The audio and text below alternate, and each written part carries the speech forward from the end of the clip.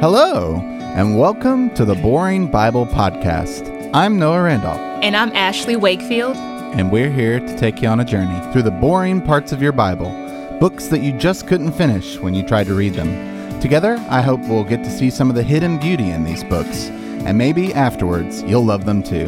But if not, that's okay. You will still get to tell your friends you got through them and have full bragging rights to your pastor. Just don't let it go to your head. So let's get started.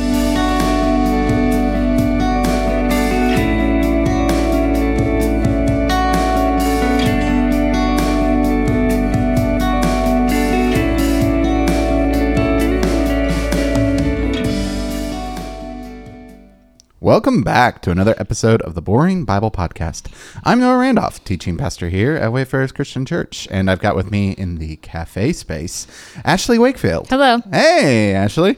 We are still in the cafe space this week. We're still got some renovations going on at the Wayfarers studios, so we're still in here. So if you hear any background noise, that is why. This room is definitely not sound treated.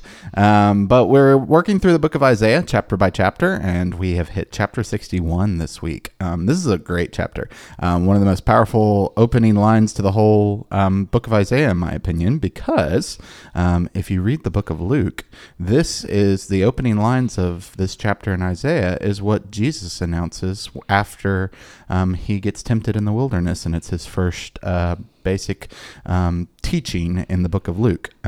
Jesus actually goes to the town of Nazareth and opens up a scroll in Nazareth and reads these first lines from this chapter and kind of boldly claims that this has been fulfilled today in all of their hearing.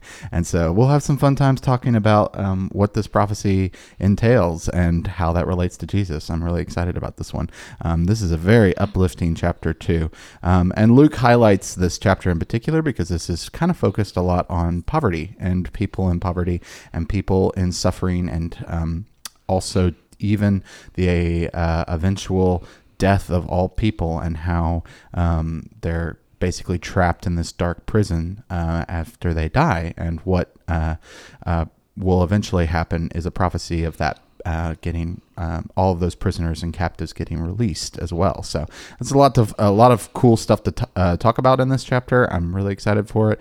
It's going to be a very uplifting chapter for once, and so I'm really excited about that too, just to really talk about some uplifting prophecies about what God is prophesying to these people in this time period and stuff. So it's going to be really fun. Did you have any opening thoughts before we jump in, Ashley? No, I think that's it. All right, let's go ahead and do this. The Spirit of the Sovereign Lord is on me, because the Lord has anointed me to proclaim good news to the poor. He has sent me to bind up the brokenhearted, to proclaim freedom for the captives, and release from darkness for the prisoners, to proclaim the year of the Lord's favor and the day of vengeance of our God, to comfort all who mourn and provide for those who grieve in Zion, to bestow on them a crown of beauty instead of ashes, the oil of joy instead of mourning, and a garment of praise instead of a spirit of despair. They will be called oaks of righteousness, a planting of the Lord, for the display of his splendor. They will rebuild the ancient ruins and restore the places long devastated. They will renew the ruined cities. They have been devastated for generations. Strangers will shepherd your flocks, foreigners will work your fields and vineyards, and you will be called priests of the Lord. You will be named ministers of our God. You will feed on the wealth of nations, and in their riches you will boast. Instead of your shame, you will receive a double portion, and instead of disgrace, you will rejoice in your inheritance. And so you will inherit a double portion in your land, and everlasting joy will be yours. For I, the Lord, love justice. I hate robbery and wrongdoing. In my faithfulness I will reward my people and make an everlasting covenant with them. Their descendants will be known among the nations, and their offspring among the peoples. All who see them will acknowledge that they are a people of the Lord has blessed. I delight greatly in the Lord.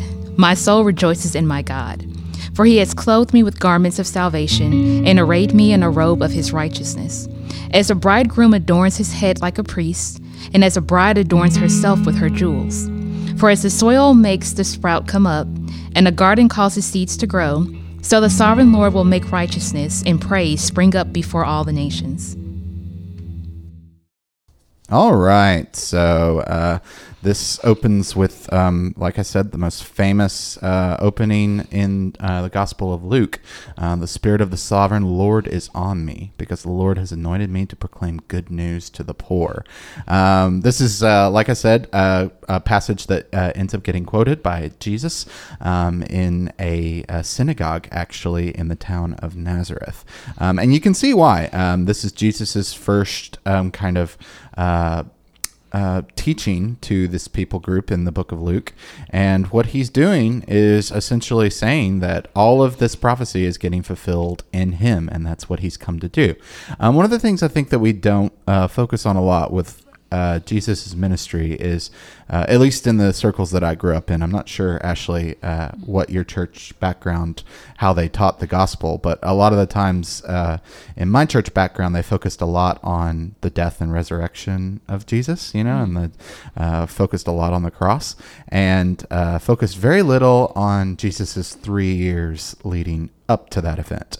And in particular, one of the major things in most of the Gospels is how much he took care of the needy and the poor and those that were in some way medically hurt and having some type of medical ailment. And a huge portion of the Gospels is focused on the miraculous things that Jesus did for people that were in situations that, frankly, there was no doctor around to heal them of. And so a lot of what Luke focuses on in particular is a lot of those stories that Matthew and Mark bring out first and foremost. Luke spends more time with people that are poor and impoverished, and specifically focuses a lot more on women, because women were the lowest in that society in day and age, unfortunately. And so he has more stories about women than both Mark and Matthew. He puts more added stories about women and their certain situations that they're going through. And it's just this kind of focus that he has where Jesus's first opening is he's basically coming on the scene as a fulfillment of these verses here, bringing good news to these poor and brokenhearted. That word good news, by the way, is where we get the word gospel from. Gospel literally means good news. And so it's very important just to kind of focus on this as the opening to this chapter, because a part of the gospel that Jesus was bringing wasn't just his death on the cross, but was also how much he was taking care of the people in that time period in the first century. And I think through extension, for Christians today, we kind of live out the life of Christ today, and we're supposed to be continuing that good work in people's lives today. So that's kind of the opening that I'll just kind of start off with this is how that works. I don't know, was that something that in your church context growing up, did they focus a lot on bringing good news to the poor and stuff, or was it a lot more focused on his death and resurrection? So I didn't really grow up in the church. My parents were both believers in God, but they just didn't really spend a lot of time in church. So I really didn't have a church home that I grew up in. The first time I got saved was around when I was 14, when my father got sick with cancer. And so I started to go to church more often then, but then I kind of fell off of it about a year after I got into it and kind of, did my own thing, kind of walked away from the faith. I didn't give up my salvation. I just kind of I didn't really want to do what God wanted me to do. I was this is too hard. It's just easier to do what I want to do. And then when I was in my mid-20s, I started to come back to church, and that's when I kind of really became involved in the church. So I really didn't have a lot of church experience growing up. It was very minimal, but the few experiences that I did have on and off, if we went on a holiday, on Easter, or somebody just randomly invited us, or during that time when I was 14, it's I think I would agree with that. I didn't really hear a whole lot about the life that Jesus lived out, the ministry that he walked out when he was on earth. It's sort of the importance of him being born, the importance of his death, and then his resurrection. That was kind of the three main focus, his birth, and then him dying, and then him being resurrected. And so that was kind of it. But yeah, I think that that's something really important that I never realized until I started studying that book, the book of Luke in school, is that he does focus a lot on the marginalized, and how you see a lot of different stories in there about Jesus reaching out to people who are outcasts in society. And I don't this maybe was that story about, was it Zacchaeus, the tax collector? Is that in Luke? Zacchaeus is only in Luke, actually. Yeah. And so that one, and obviously, going back to the idea of the women, I think that the story about, him reaching out to the woman who had the issue of blood for 12 years, which I think is more than just in Luke, but it's that one's in all of them. But not John, but in not John. synoptics. Yeah, John is like on its own other thing, going off from the other three. But that was just really something interesting. Is that I never realized that the book of Luke focused on how much Jesus wanted to reach out to people who were sort of outcasts in society and who were not welcome, and so he would reach out to them, and it was just reminded me of that's something that we all need to be doing, is reaching out to those people who are not easily welcomed into other people's social circles. So. Yeah, one of my favorite examples of this, just for you guys, kind of the more Bible nerds at home, in Matthew and Mark, there's a story about Jesus healing a man with a withered hand in a synagogue, and it's on the Sabbath, so it's kind of one of the first clashes between the Pharisees and Jesus over healing on the Sabbath. Luke changes that person with the withered hand to be a woman, and it's the same story, but it's a woman that has the withered hand instead of a man that has the withered hand. So you can go look that up. It's really interesting. Just a small little I never knew that. Yeah, it's very different. And there are different explanations. Some people say that there were two different situations where Jesus healed someone with a withered hand, and try and make sense of it. And I'll leave you guys to do that work on your own. But there's a lot of the same Greek words being used in both stories, and so it's just an interesting little difference between the Gospels there. But I think that Luke's intentionally doing that to even greater kind of show the how much Jesus cared about those that were marginalized. So, there's interesting. We should continue on. That's just kind of opening up of the different of these first couple verses here. One of the things after we kind of at the very end of after verse 2, to proclaim the year of the Lord's favor and the day of vengeance of our God. I should talk about this too. The year of the Lord's favor is typically associated with the year of Jubilee, actually, which is a Old Testament edict that was in the Torah, or the first 5 books of the Old Testament, where I think that's in Leviticus that it's first laid down, where the basically the whole Israelite community was supposed to, every 50th year after they get the land of Canaan, they were to revert all ownership of the land back to the original family that had owned the land.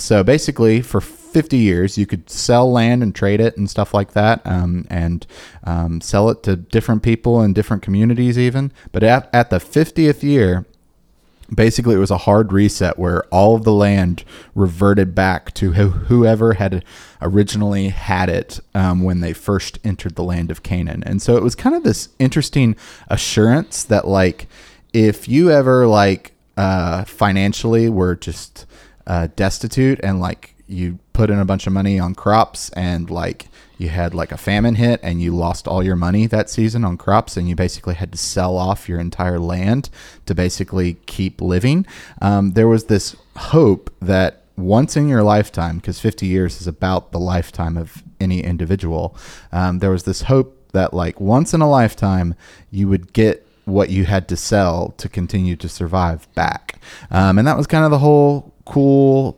setup that God had for the people of Israel.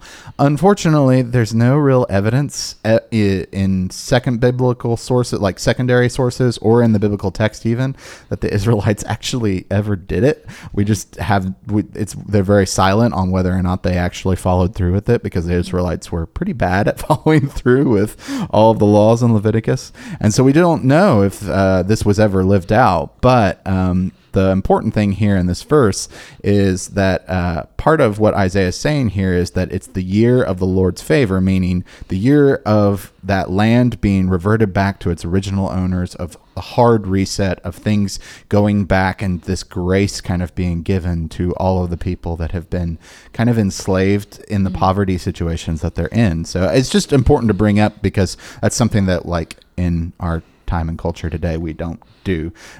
You know, even the closest I think we get to it is like if you file for like Chapter 13 bankruptcy or something like that, you can like get all your debts forgiven.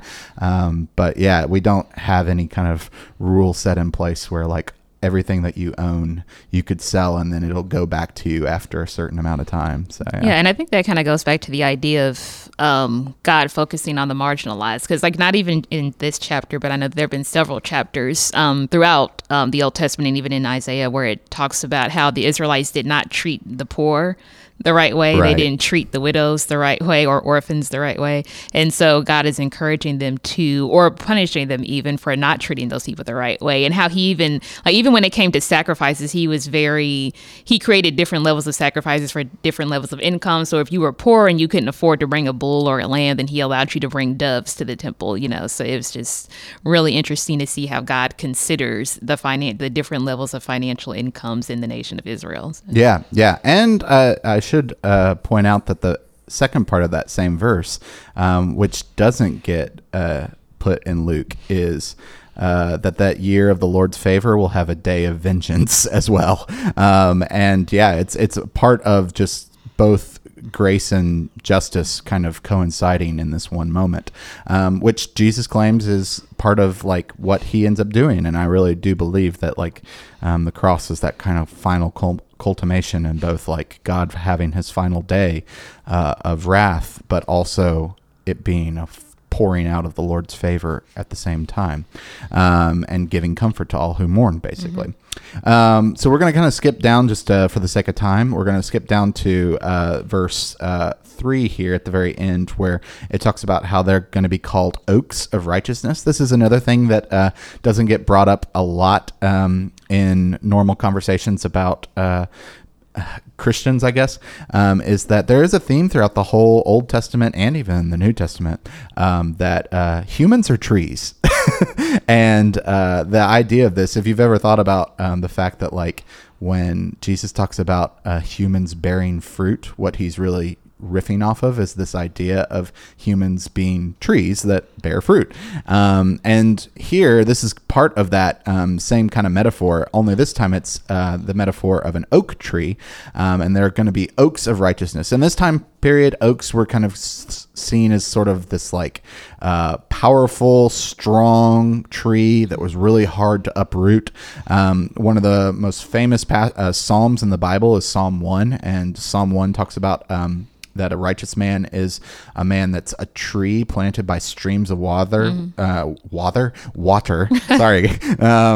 Water, and its leaves do not wither, basically. And then the wicked are like chaff that just basically blow away by the wind. So it's kind of this interesting metaphor juxtaposition between a really strong rooted tree, like an oak tree of righteousness, and then a very wicked man that's just chaff. That's just like I'm very familiar with chaff because I roast coffee all the time, and my coffee roaster, most commercial roasters have like a little bin that collects all the chaff and just kind of shoots it up into this big tube that sends it outside. Mine doesn't have that, so all the chaff gets collected in this little bottom tray, and so every roast I roast, I have at the very end just this pile of chaff that's just like at the bottom, and I have to dump it out each time I roast a new batch. And so I'm very familiar with chaff, and let me tell you, it gets everywhere. It's just like there's no way that I can keep my roasting station clean. It just like there will always be wind that blows it and moves it in this weird little crevice, and it's just like it's impossible. It's sorry, I'm ranting too much about my own problems, but I will say that like I totally resonate with this idea of the wicked being like chaff, because I deal with it every day.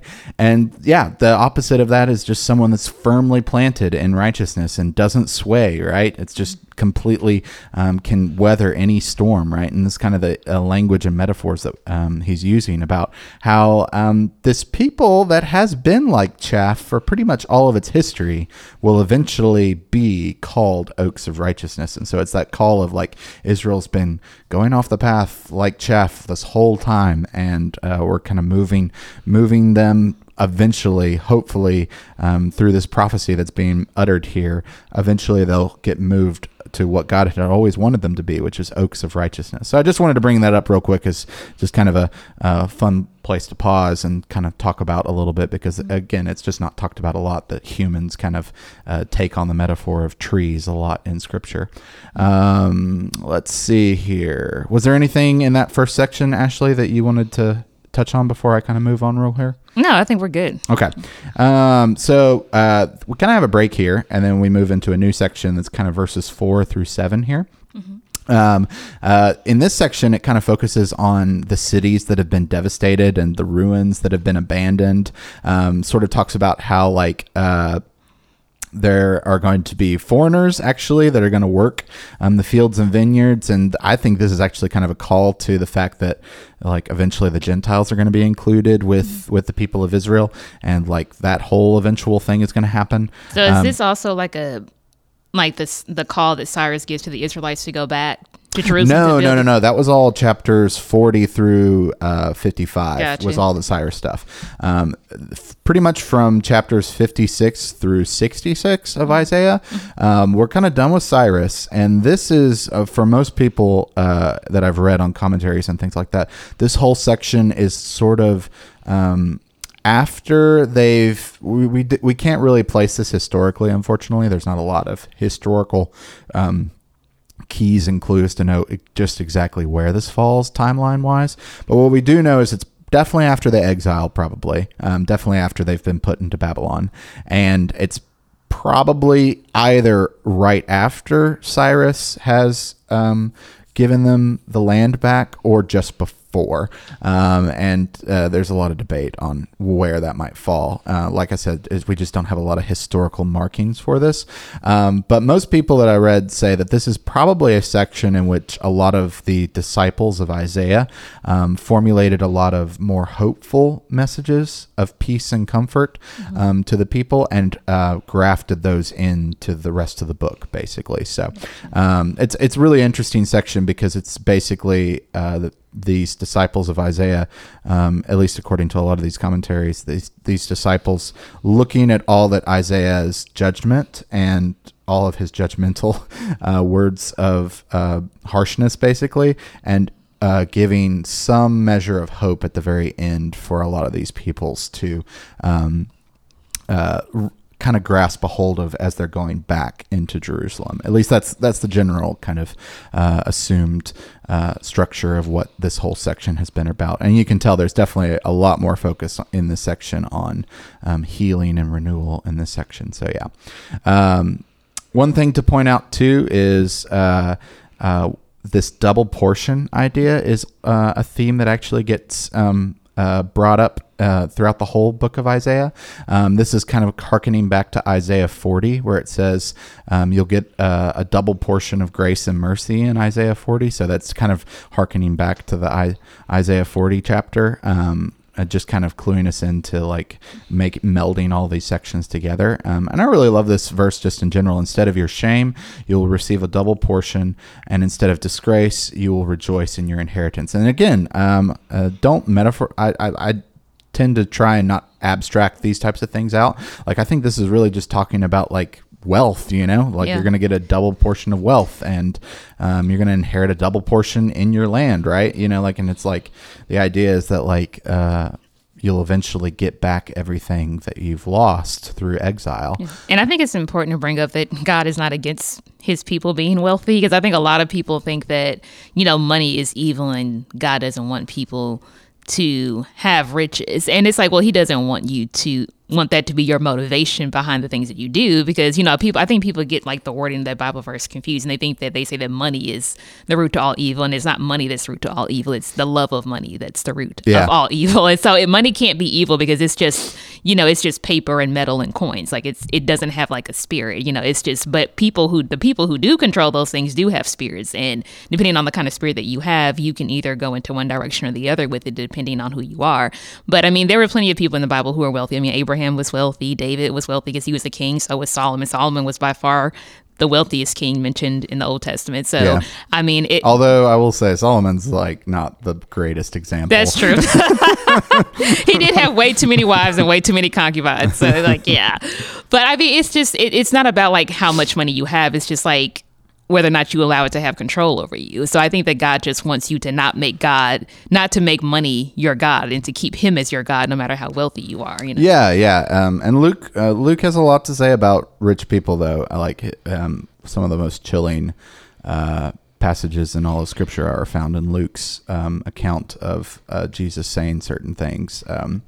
One of the most interesting is where after the rich young ruler tells Jesus that he's followed all of the 10 Commandments since he was a boy, and Jesus says, there's only one thing you have lacking, and that is go sell everything you have and give it to the poor, and then come follow me. Mm-hmm. And the guy can't do it because he was very wealthy, and to give up that much, like, it's a harder ask to ask a rich person to give up everything than a poorer person to give up everything.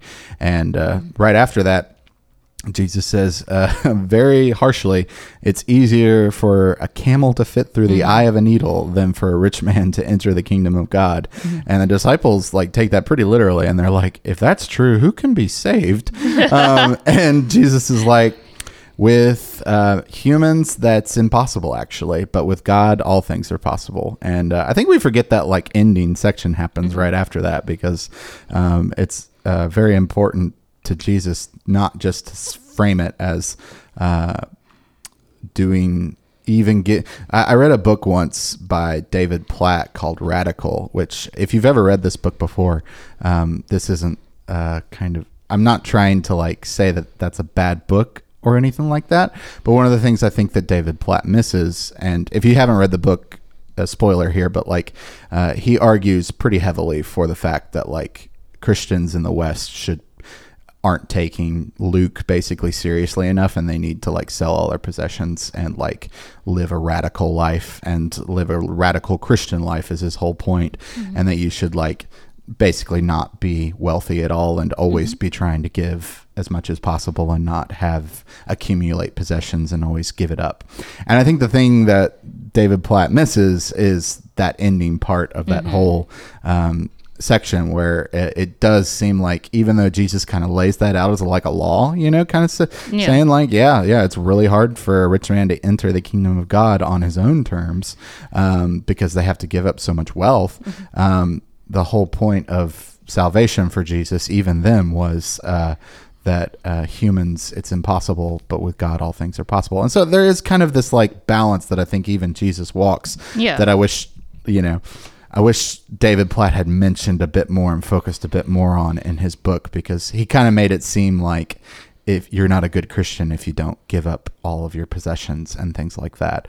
And was a little bit on the nose on those types of things. And for me, at least, reading those passages was a bit of a pendulum swing correction from some of the extreme kind of radical things that he was saying. So again, not to down that book, because there is some good things in it that will challenge you, but it just needs to be balanced with that kind of grace that Jesus offers.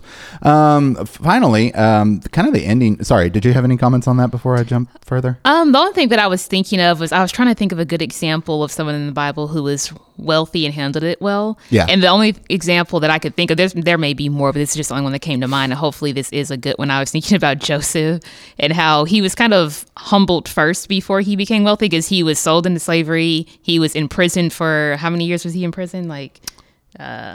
I don't remember, but he was in prison for a period of time, and then he was supposed to get out because I think either the baker or the cook was supposed to remember him, and they didn't, and so he ended up staying there longer than he was supposed to. And then after all that, then he rises to a place of power. So it's sort of like God kind of put him in a position where he humbled him first, and then made him realize that the only reason that he was in that position is because God allowed him to be. Yeah. And so it was sort of like he handled it better than he would have if he had just went straight from being at home and being the favorite son to wearing that colored cloak and then going straight into being like the second-hand man to Pharaoh, then, things probably would have went differently. But I think because God humbled him first and then he got risen to a place of power after he was humbled, I feel like that it made it better for him. And what's funny is I even know some Christians that would argue that I actually listened to a sermon once from kind of someone in that same vein as David Platt, who argued that like Joseph's worst trial was actually getting all the power and fame and money, and that was like the worst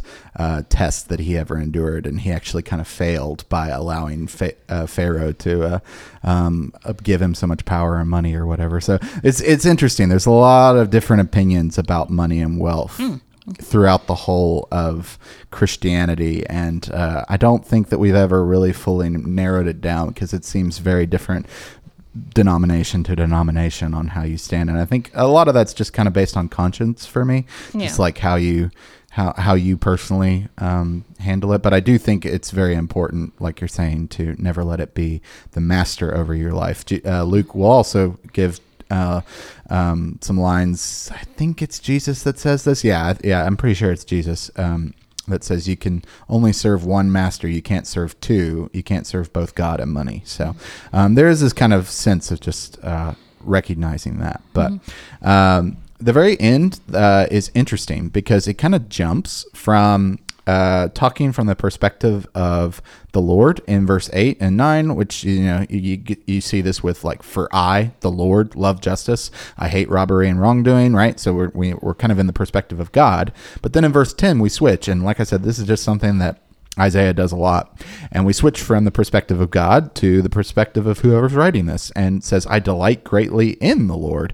My soul rejoices in my God, for he has clothed me with garments of salvation and arrayed me in a robe of his righteousness, as a bridegroom adorns his head like a priest, and a bride adorns herself with her jewels. For as the soil makes the sprout come up, and a garden causes seeds to grow, so the sovereign Lord will make righteousness and praise spring up before all nations. Which is a great way to end it. And this is pretty typical of these passages in Isaiah, is generally there'll be like a prophecy with the perspective of God, and then there'll be kind of an slight addition in at the very end, where this disciple of Isaiah probably will insert these last couple blessing lines of just how much he loves God as a result of the prophecy that's just being made, and kind of focus in on a couple of things that he kind of gleaned from the prophecy of God. And in this particular case, he focuses in a lot on righteousness, and how righteousness is going to be like clothes that adorn us as humans, and also it's going to be something that sprouts and grows out of the soil, and kind of becomes a new thing that just begins to spring up and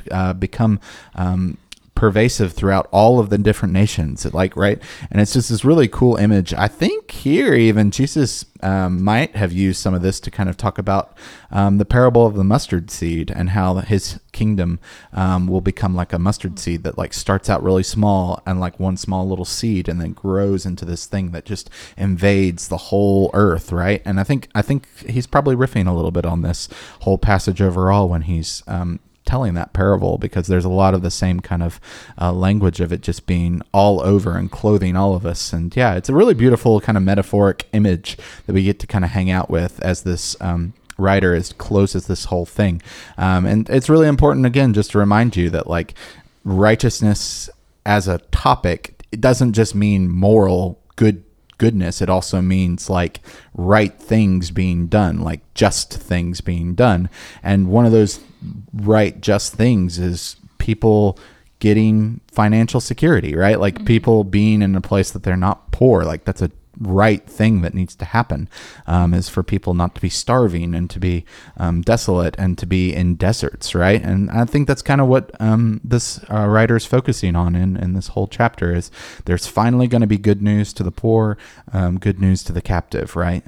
Good news for all of those people that have felt abused and been mistreated and been cheated, and finally they're going to have right things happen in their life. So yeah, it's a great way to close this whole chapter. Did you have any final thoughts before we end this, Ashley? I guess I was thinking about the concept of wealth again, and at the end of this chapter, and how this kind of verses 10 through 11 kind of reminds me of this idea of spiritual riches versus just natural riches like actual money, and how God views our prosperity differently than we typically do. And it kind of reminds me of that verse where he's talking about that. And I can't remember what book it's in, but it's like the one where he talks about like, are not two sparrows sold for a coin, but then, that God still, he still remembers them. And so, and it talks about how, trying to get my thoughts together because I'm trying to quote something. Oh, no, you're good. And so like, it talks about how like, it's the body not more than clothing and life not more than food. And so it's like the idea that God views sustaining us and our prosperity and our wealth differently than we do, not because he doesn't want us to have those natural riches, but just because he values and he wants us to value those spiritual riches. And when I think about spiritual riches, I kind of think about what he's talking about here, like the idea that our soul rejoicing in God, and how that in itself is like wealth for us, and how righteousness can be wealth, not literal wealth, but spiritual wealth, how it creates something that can last from generation to generation, which is better than just money, because righteousness can do the same thing. Like when you're impacting people's lives in a way using righteous actions, then it impacts people's lives for the rest of their lives. And that in itself also lasts forever. And then God also sees that as something that is eternal as well. Yeah, I think you're referencing Jesus' Sermon on the Mount, where he kind of walks through some of that. One of the things too is in John, he talks about how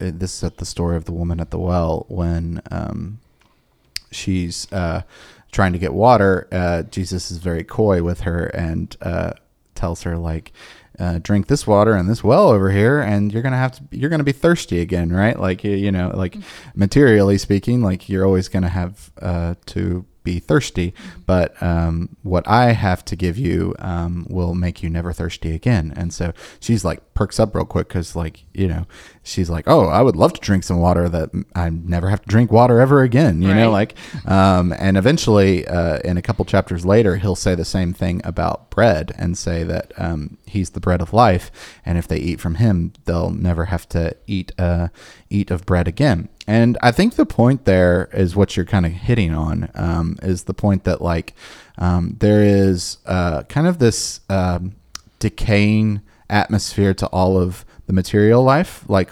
Paul uses this language of this world is perishing, basically, and that after we have perished, we put on an imperishable body, is what he says.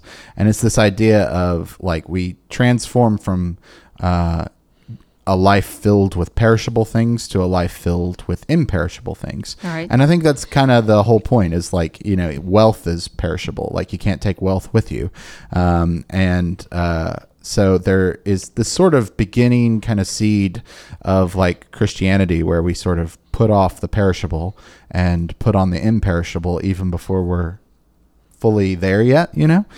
And it's that kind of idea of like keeping your mind focused on the things that are to come and valuing those things as I think what you're hitting on a lot, just focusing on that. So yeah. Yeah. Mm-hmm. All right. Well, thank you so much, guys, for tuning into this episode. It's been fun to talk about this, and we'll be back in your feed again next week. I will say there's only like 5 chapters left. I know. It's going to be so sad. I'm like, what are we going to do after it's over? Read more Bible. That's what we'll do. Right. All right. Thanks, guys. You guys take care. All right. Bye-bye. Bye.